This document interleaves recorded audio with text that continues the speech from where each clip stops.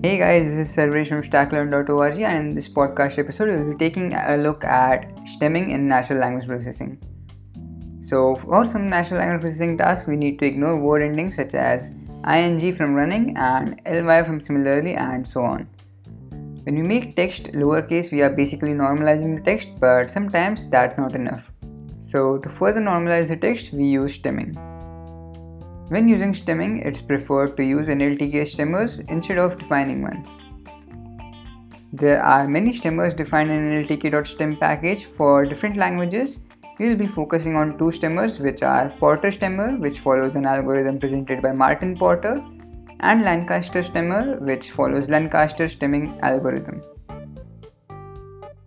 After you import them, like from nltk.stem.lancaster, import Lancaster stemmer, and from nltk.stem.porter, import Porter stemmer, and creating their instance, you can easily use them by calling stem method on their instance and passing a word to it. I hope you enjoyed this episode and learned something from it. So see you in the next episode.